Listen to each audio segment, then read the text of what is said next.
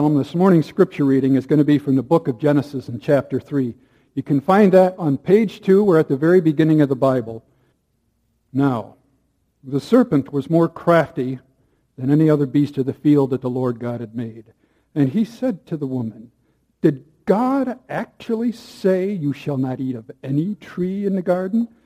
And the woman said to the serpent, "We may eat of the fruit of the trees in the garden, but God said, you shall not eat of the fruit of the tree that is in the midst of the garden, neither shall you touch it, lest you die." But the serpent said to the woman, "You will not surely die, for God knows that when you eat of it, your eyes will be opened, and you will be like God, knowing good and evil." So, when the woman saw that the tree was good for food, and that it was a delight to the eyes, and that the tree was to be desired, to make one wise, she took of its fruit and ate. And she also gave some to her husband who was with her, and he ate. Then the eyes of both were opened, and they knew that they were naked. And they sewed fig leaves together, and they made themselves loincloths. And they heard the sound of the Lord God walking in the garden in the cool of the day. And the man and his wife hid themselves from the presence of the Lord among the trees of the garden. But the Lord God called to them, and he said to him, "Where are you?" And the man said, "I heard the sound of you in the garden, and I was afraid because I was naked, and I hid myself." And God said, "Who told you that you were naked? Have you eaten of the tree of which I commanded you not to eat?" The man said, "The woman who you gave to be with me, she gave me the fruit of the tree, and I ate." Then the Lord God said to the woman, "What is this that you have done?" And the woman said, "Well, the serpent deceived me, and I ate." And the Lord God said to the serpent, "Because you have done this, cursed are you above all livestock and above all beasts of the field. On your belly you shall go, and dust you shall eat all the days of your life. I will put enmity between you and the woman, and between your offspring and her offspring. He shall bruise your head, and you shall bruise his heel." And to the woman he said, "I will surely multiply your pain in childbearing. In pain you shall bring forth children. Your desire shall be for your husband, and he shall rule over you." And to Adam he said, "Because you have listened to the voice of your wife and eaten of the tree of which I commanded you, you shall not eat of it. Cursed is the ground because of you. In pain you shall eat of it all the days of your life. Thorns and thistles it shall bring forth for you, and you shall eat the plants of the field. By the sweat of your face you shall eat bread until you return to the ground, for out of it you were taken, for you are dust, and to dust you shall return." The man called his wife's name Eve, because she was the mother of all living. And the Lord God made for Adam and for his wife garments of skins and clothed them. And then the Lord God said, "Behold, the man has become like one of us in knowing good and evil. Now, lest he reach out his hand and take also of the tree of life and eat and live forever." Therefore, the Lord God sent him out of the Garden of Eden to work the ground from which he was taken. He drove out the man, and at the east of the Garden of Eden he placed the cherubim and a flaming sword that turned every way to guard the way to the tree of life. This is God's word. We're in a series called Seasons. We're taking a month to consider the wise counsel and hope that God offers for various seasons of life. Last week, it was I'm a Parent, and the whole worship service was really centered around parents and kids and how to glorify God in the midst of that. We had a child dedication for 7 sets of parents. We had special music for them. We had special prayers for the dedication and a sermon as well. So I really wanted to kind of just duplicate that sense this week for this season we're considering, which is I'm married, and it's messy. So I asked people who are dating in our church, and even people who I thought might just be kind of compatible, if they consider getting married this morning, right here in front of us.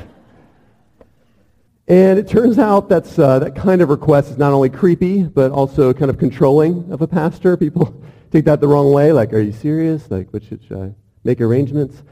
Also, I found out that most ladies don't want to share this special day with 6 other brides. So we are not marrying 7 couples this morning. I'm sorry to put that to you if you were hoping for that. But we'll attempt to instead grasp and apply this chapter in the Bible that one scholar actually said, the most depressing chapter in the Bible. It makes you want to give up, ... So that's what we're going to look at for marriage this morning. No actual wedding ceremonies. Instead, the most depressing chapter in the Bible that makes you want to give up. We really know how to work it. So Genesis 3, though, not only provides us with an origin of Satan, evil, sin, but it does so in the context of a marriage relationship. So you may have heard this story before. You may have thought about, man, this really stinks. And it really stinks for me because I see the effect of it in my own life. But we don't necessarily always consider the origin of Satan's sin, evil, from the perspective of marriage. This should also increase our confidence in Scripture. Talking about marriage from Genesis 3, because God's grand story is always reflective of our smaller story. And by the way, that's a great way to read the Bible. When you're in the Bible and you're in a place in Scripture and you're just trying to get your head around it and try to think, man, how does this apply to my life? Ask, what's God doing in his bigger story here? And how does that connect with my story? It always will in some way.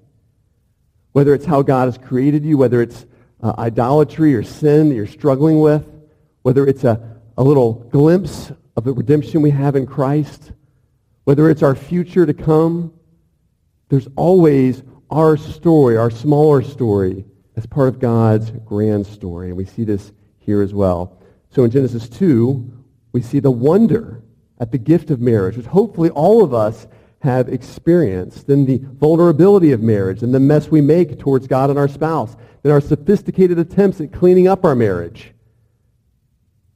And finally, after all has failed, God brings hope. It's great. At the end of Genesis 3, you think you're left for dead. Well, we get this little glimmer of hope, which I'm excited to share with you this morning, and I hope that it gives you encouragement for your marriage. We're going to spend the main time with those last three before getting into the meat of the message. So I just want to look briefly in Genesis 2 at the first two kind of snapshots we see of marriage. Both then, but also for marriage now. So first we see the wonder at the gift of marriage, which for us involves fluttering feelings, right? Joyful anticipation of seeing the person that day, whether you have a lunch appointment with them or seeing them around the corner. Then the wooing takes place, right? Where you do things and say things that you hope to be. You go above and beyond and you do things you never thought you could do to win that person. Then you have the engagement and finally the ceremony. We wonder at the gift of marriage, and for Adam it involved having to first watch animals come up in pairs as he named them, 2 by 2. He had to start to wonder, okay, 2 donkeys, 2 cheetahs. And he's thinking to himself, well, wait a minute. And in that moment, we hear God say that he wants to make a helper fit for him. So after forming her, God, her father, leads her in procession. And it really is like a wedding procession to Adam. Adam's so full of joy that he busts out rhyme spontaneously. The first time we see this, poetry, music, spontaneous rhyme in all of history. So we see in chapter 2, verse 23. It's this wonder, this joy at the gift of marriage. And we're reminded here that marriage is a gift, not a right. I hope this encourages those of you who maybe have longed for marriage or you still wish to get married, but you're not. You may have even thought to yourself, what is it? What is it about me? Or what is wrong with me? Or what is so right with other people that I'm so wrong and it's just not working? Marriage is a gift, and that reminds us that it's not about being right or wrong, more right or more wrong. It's just right for this person in this season. Just as next week we're going to see in 1 Corinthians 7 that the Bible considers a season or a life of singleness in and of itself a gift to people. And I realize this being married 13 years. Like there are times, I know I love being married. I hope this is not taken the wrong way. But there are things even in ministry like, you think to yourself, man, if I wasn't married, I could do that, right? I could have time for this. I could invest over here. It can be a great gift for the right person at the right time. And so I want to remind you of places like Matthew 7:11, Luke 11:13, where Jesus says we have a Father who knows how to give good gifts. Not that just that he gives them. He knows how to give them. In other words, you can trust he knows which gifts to give to which kids at the right time in life. We don't get too far in this story about the first marriage without seeing the vulnerability of marriage, do we? For us, that might be the moment alone after the ceremony. Especially early on, the first year, you think about every problem that goes wrong. Will this be my life? Will this be what I have to look forward to forever? And certainly I know for Katie and I, we felt it acutely, the vulnerability of marriage for the first 5 years of our being married. We've been married 13 years. Strongly. Our first 5 years of our marriage, I told most of you openly, Hades. I'm telling you, it was difficult. Just difficult. We felt all the time like attack, both from Satan and each other. And God worked, and he's done a lot of healing through that. But we still feel vulnerable. So in verse 14, we see that for man, it's leaving his family, the only family he's ever known, to be with his wife. And for her, it's leaving behind her dad as the main man of her life. The main man of her life. The only one she's ever known with her husband. You're vulnerable. Verse 25 is then ominous. Look at that, chapter 2, verse 25. The man and his wife were both naked, and they were unashamed. Don't you feel like something's going to happen? Like you're going to open the door, and all of a sudden, dun, dun, dun. And that's true. We see in Genesis 3. We have the benefit of looking back through Scripture, the benefit of years, to recognize, this marriage is vulnerable like all marriages. It's reminding me of a story this week, which I think illustrates the vulnerability of marriage beautifully, both then and now, which July 21st, 1861, first major battle of the American Civil War. Confederate and Union armies clashed by the stream called Bull Run. And a strange thing happened at this first great battle of the Civil War. Hundreds of Washingtonians gathered together in their leisure clothes, taking picnic baskets, saying things like, come on, Muffy, let's go together, that sort of thing. And they went up this hill to Manassas, nearby Manassas, to watch the battle, the first great battle.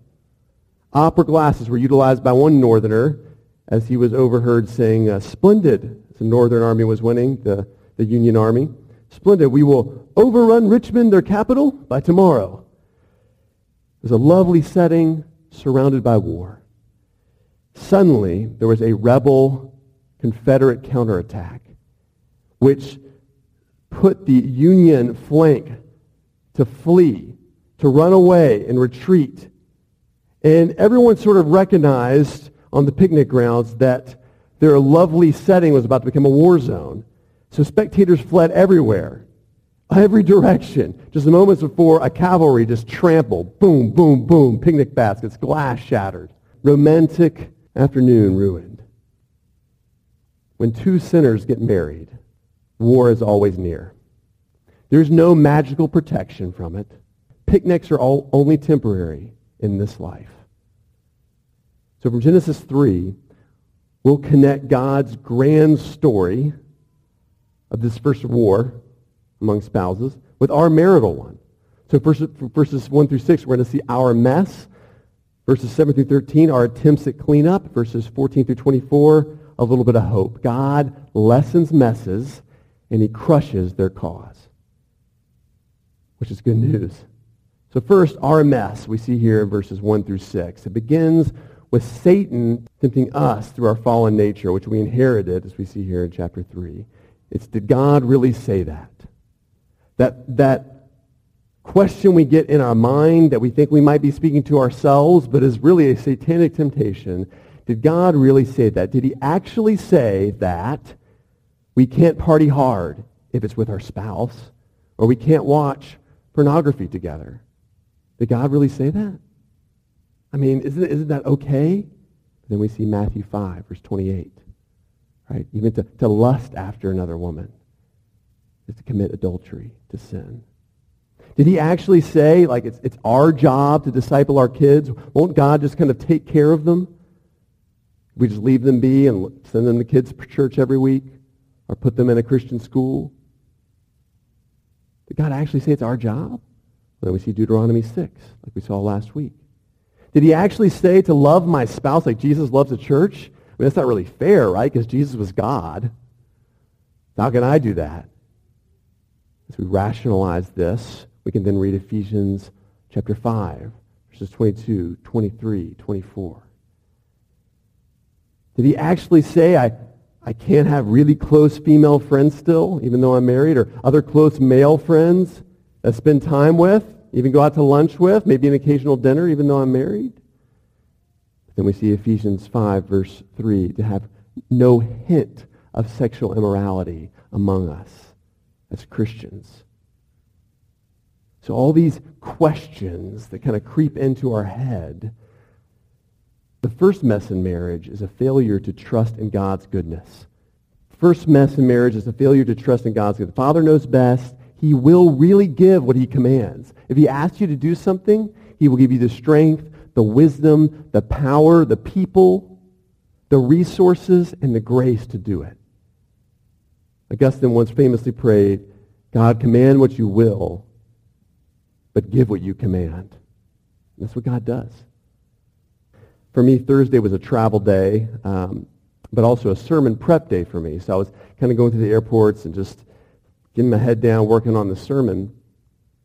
And in the afternoon, late afternoon, I got off the plane, and Katie and I were going to meet together with some attorneys, all right? Because, thankfully, not the kind of attorneys you might think of in a marriage sermon, we're going to buy a home, which is amazing. God has just been really good to us in this divine conspiracy. He's worked circumstances for us to purchase a home because he seems to have called us here to Cayman for long term, and we love being here. And so we met with these attorneys, and after the meeting was done, I was like thinking to myself, I really should get back to work. I need to get work on the sermon again. I want to make sure I get that done, even though I hadn't really spent time with my family in 3 or 4 days because I've been on the road. And I had that moment of, did God actually say, Ryan?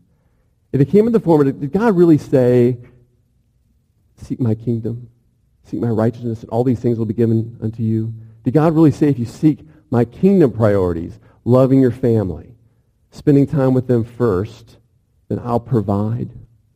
And I had that moment of like, oh, I'm preparing a sermon on this. I'm reading Genesis 3.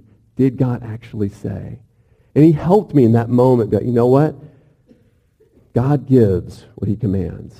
He will provide when I step out here and trust in his goodness.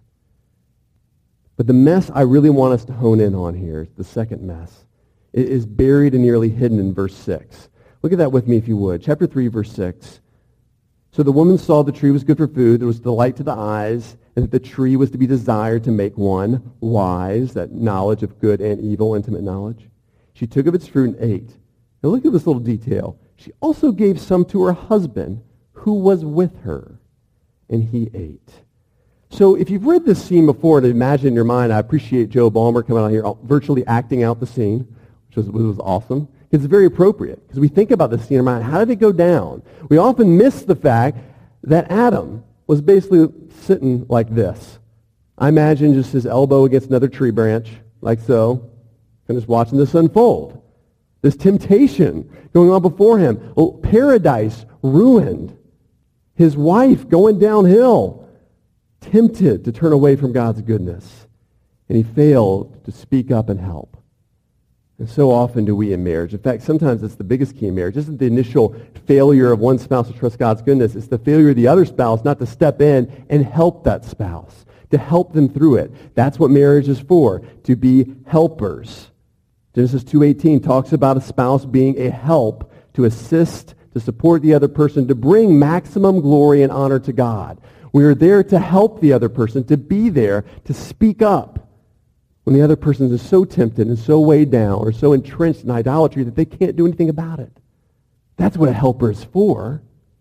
And that's why we read later in verse 17, note that man is cursed, verse 17, quote, because you have listened to the voice of your wife, because you didn't speak up for yourself. That you didn't say something. That he didn't stand up for her and for the goodness of God. What does this look like for us? It means speaking up when our spouse is struggling with doubt and temptation. So for instance, raise your hand if your spouse has ever asked you to attend a marriage seminar, read a biblical book on marriage, like The Marriage Builder. We have it in the back. It's a great book. Or meet with Pastor Ryan because I do marital counseling or another counselor. Raise your hand. Your spouse asks you marriage seminar, book, counseling. Raise your hand. It's okay. I'm raising my hand. Twice, 3 times. Not that hard. Now, keep your hand raised. Raise your hand again. It's okay because I have to. Keep your hand raised if you immediately supported their idea. Okay. All right. Okay. Two. Let's talk later. I want to make sure. I want to confirm that. Many of us, especially many dudes, if I might be honest, are silent at that moment. When our spouse asks, I really feel like we need some help here. We need to read a good book, even if it's just to tune up our marriage, even if it's to keep it healthy. We need to maybe go to this, marriage getaway through Family Life Ministries or something like that. We need to maybe sit down with Pastor Ryan, who does this sometimes, or another, professional counselor and really work on things. My finding is pastoral ministry has been oftentimes it's the guy who says, you know what, let's really think about it. The cost, it's going to cost a lot. We had this, or we're just hoping it goes away. But that's the moment that we need to stand up, to speak up, to support, to help. So that's what that can look like in our lives. It's just to say, yes, I want to do whatever it takes to support you, to help you when you feel like you're struggling. Secondly, it means helping sacrificially. You can be present with someone and not be present sacrificially, right? So be there for the person without the phone or the laptop, right? It means following up with the person. Once you've had that hard conversation, do the hard work of sacrificing, asking them about it again. How are you still feeling about that? How are we doing in terms of taking practical steps towards growing closer together, towards peacemaking since we last talked about it? These are the ways you sacrifice as well. It also means abiding in Christ through the practice of rhythms, spiritual rhythms in your life, to let your spouse kind of catch you praying prior to breakfast, heading out the door to pray with other godly folks who may be keeping you accountable, reading your Bible, practicing that memory verse before you go to bed at night. You're kind of brushing your teeth. Practicing this that can encourage your spouse, help them see that this can get better. Those are the ways we can be there. So I want to encourage you, speak up, help when there's moments of doubt and temptation for your spouse. Secondly here, we see our attempts at cleanup. We see it in Adam and Eve's case. We see it in our story as well, verses 7 through 13. We see the covering up of my shame. We see hiding from God. And we see blaming others. So every human relationship is covered here. Our relationship to ourselves, our relationship to God, and other people. Because sin spreads everywhere through our lives and through our marriages. And we see that reflected here in the biblical account, don't we? First we see, look at verse 7, as we're going to look at covering up my shame. Chapter 3, verse 7. Then the eyes of both were opened. They knew that they were naked. They sewed fig leaves together and made themselves little. Imagine this moment. They're so ashamed. They got to pull leaves off branches, kind of half put them together, and they're all the while trying to cover themselves. Noticing, I'm not perfect. I'm not the way I was supposed to be. I feel insecure about myself. In verse 11, God sort of exposes this further. He says, who told you that you were naked? Have you eaten of that tree? He knew it right away. That shame can only be because you stopped trusting my goodness towards you. Covering up my shame is one of the ways we kind of scramble and try to clean up with our own resources, our marriage. Sin has been exposed in your life, makes you feel red, embarrassed, makes you feel inferior before your spouse. So our attempt at cleanup is to exhaust ourselves with self-improvement. Well, now I got to get better. Here's what I'm going to do. Here are the steps I'm going to take. Here are the books I'm going to read. Here are the people I'm going to listen to. Here are the meetings I'm going to hold. Here's the charity I'm going to do. We make up for our shame by throwing our attention onto others or into our work. Right? So we make every effort to help others, to make us feel better, or into our work so we can just forget about the shame we feel when we're with our spouse. And I think shame is the silent killer to marriages. Everyone's going to sin in marriage. But the shame, holding on to that is a silent killer because the spouse often doesn't know that's going on in the other spouse until it's too late, until something really bad happens. But as we'll see, acceptance is available in Christ for the most immature transgression that you're almost embarrassed to admit, to the grossest sin that you're absolutely ashamed to admit. We also see here in the big story, but also in our story, hiding from God in fear. Verses 8 through 10, let's read that. They heard the sound of the Lord and God walking in the garden in the cool of the day. That was his practice, by the way, to walk with them. And the man and his wife hid themselves from the presence of God among the trees of the garden. But the Lord called to the man, "Where are you?" He said, of course he knew where he was, right? But this is God's way of saying, hey, let me see what you say for yourself. God is very wise that way. He said, "I heard the sound of you in the garden, and I was afraid because I was naked, and I hid myself." So we hide from God in fear. When we've drifted from God slowly, we've enjoyed sort of indulging in idolatry, we don't want to deal with God through our marriage. We just don't want to deal with it. So how might you know that you're hiding from God in your marriage? Probably because you find yourself resistant to or exhausted by anything serious with your spouse. So when they bring up something like, hey, we need to really talk about something, I'm worried about what's going on, you find yourself consistently like, can we just do, I'm really exhausted by work, really tired, can we just watch our favorite show or go out together? Can we just deal with it later? And you always find yourself putting it off, procrastinating. You're resistant to even the thought of getting into that. Why? Because we know if you get into that, it's going to be painful. Because it has to do with your sin. It has to do with what you worship before you worship the Lord God Almighty. And to get into that is like surgery. It's hard, it's painful, it's messy, it's bloody. It's a warning sign. Your roommates, all of a sudden. You ever felt that before? Maybe you're feeling it now.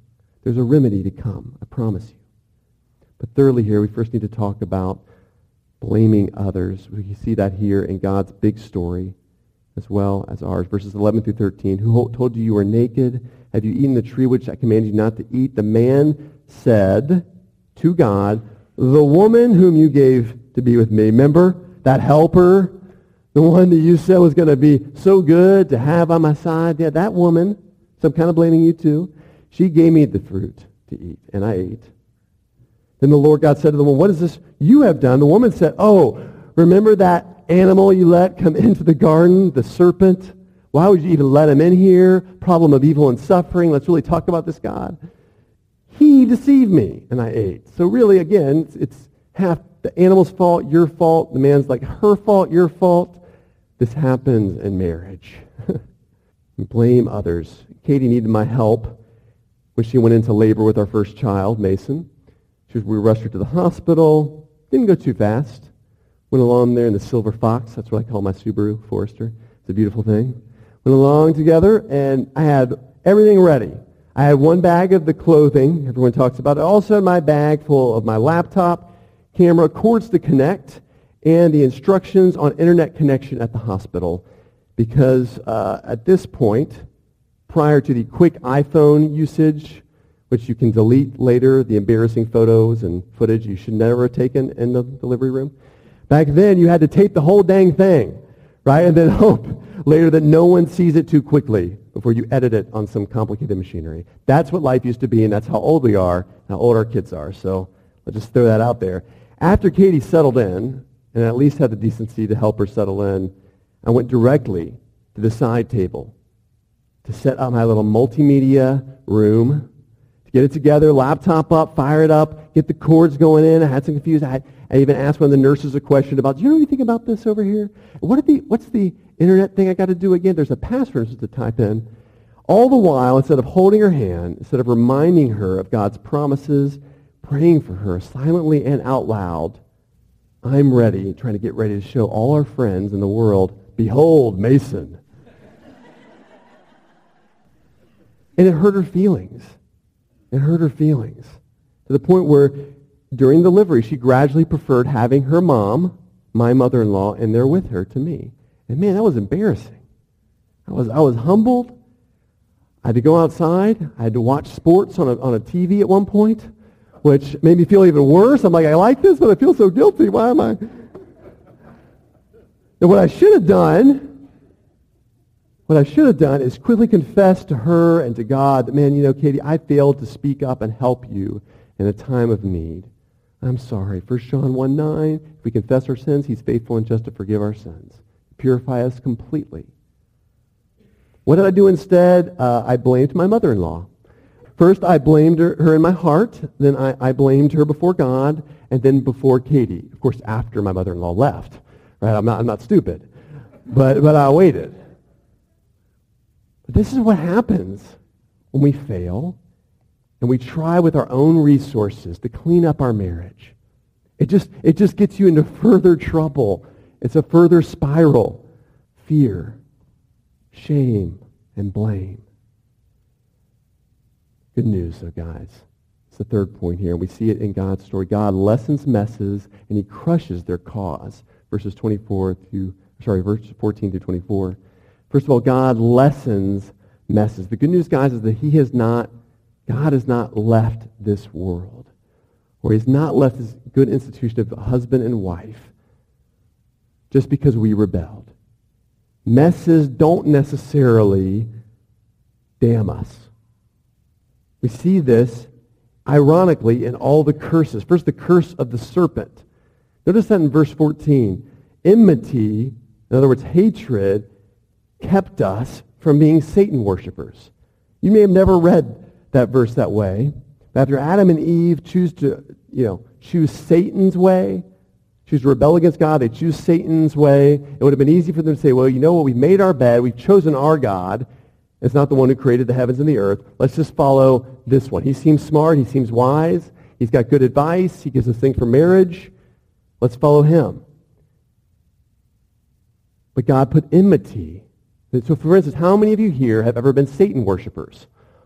I hope you.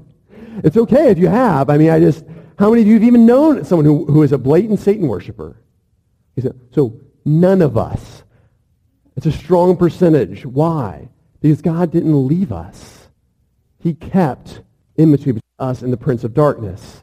And it's why people don't often rush to follow Satan. It's still why Satan is at least a evil and bad figure to put into movies and into our stories that we tell in the world we live in. He protected us from that. He also allows love to exist between spouses. Not quite flourish, but at least to exist. In his heart and before God, he blames Eve for his downfall. Right? Everything is directed to, she's the reason this is wrong. She's the reason the curse is on us. She's the reason. And yet, he softened enough to say in verse 20, the man called his wife Eve, which basically meant she's the mother of the living. In other words, God still cares so much for marriages that he allows husbands and wives, whether they know Jesus, know God or not, to still be generous with their words. Love still exists in marriage, even though we've rebelled. Thirdly, God doesn't let rebellion prevent him from expressing tangible love. Look how gracious verse 21 is, incredible, merciful. Adam and Eve said, we don't want anything to do with you, God. We want our way, not your way. The one thing you asked us to do, we're going to do.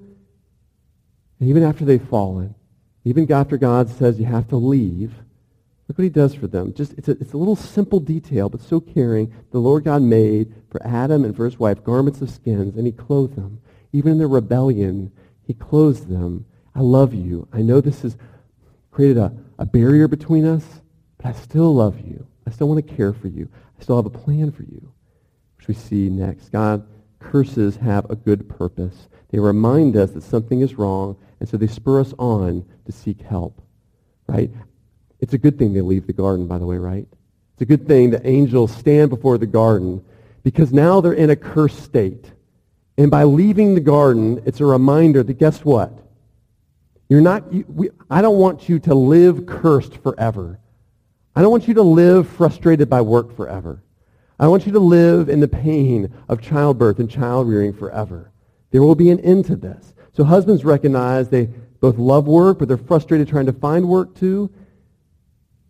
And then the frustration of trying to do work with the balance of family responsibilities. And we know something's wrong with this picture. It's not supposed to be like this. I hope it's not like this forever.